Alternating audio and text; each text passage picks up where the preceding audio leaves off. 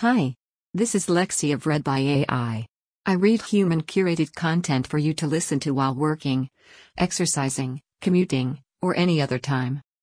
Without further ado, Kim Potter, ex-Minnesota officer, found guilty of manslaughter in death of Daunte Wright by David K.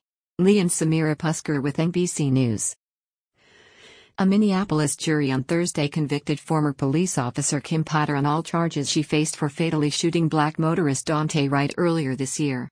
Potter showed no emotion as the Hennepin County panel found her guilty of first-degree manslaughter, meaning she improperly used such force and violence that death or great bodily harm to any person was reasonably foreseeable. Jurors also found the white former officer guilty of second-degree manslaughter charge, which only required a finding of culpable negligence that created unreasonable risk, and consciously takes chances of causing death or great bodily harm to another. Jurors found her guilty of the lesser charge on Tuesday at 10:30 a.m. CST, according to jury forms read in court. The panel reached its verdict on the more serious charge on Thursday at 11:40 a.m. Jurors said on their verdict form. Potter faces a maximum of 15 years behind bars. The jury consisted of one black person, 2 Asian American people and 9 white people. Judge Regina Chu ordered Potter taken into custody with her bail revoked.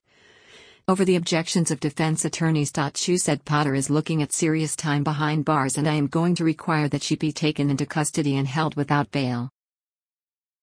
I cannot treat this case any differently than any other case, Chu said. While the verdicts were read, and in the moments of courtroom argument immediately after, the devout Catholic Potter was not demonstrative other than a brief moment when she crossed herself. Potter was handcuffed and both of her attorneys put their hands on her shoulders before she was taken away. Her sentencing was set for February 18.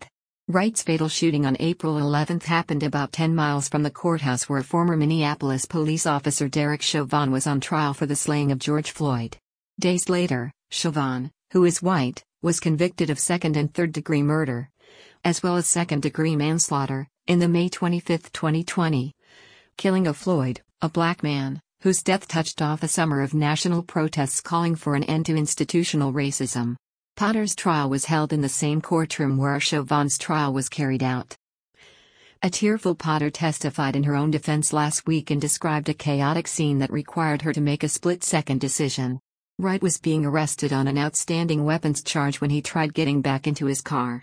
Potter testified that she feared for the safety of another officer, Sergeant Michael Johnson, who was struggling with Wright from the passenger side. Potter holstered her Glock on her right, dominant side and her taser on the left. The prosecution played video from Potter's body camera for jurors, showing how the officer had the Glock in her hand for at least 5 seconds before firing the deadly round.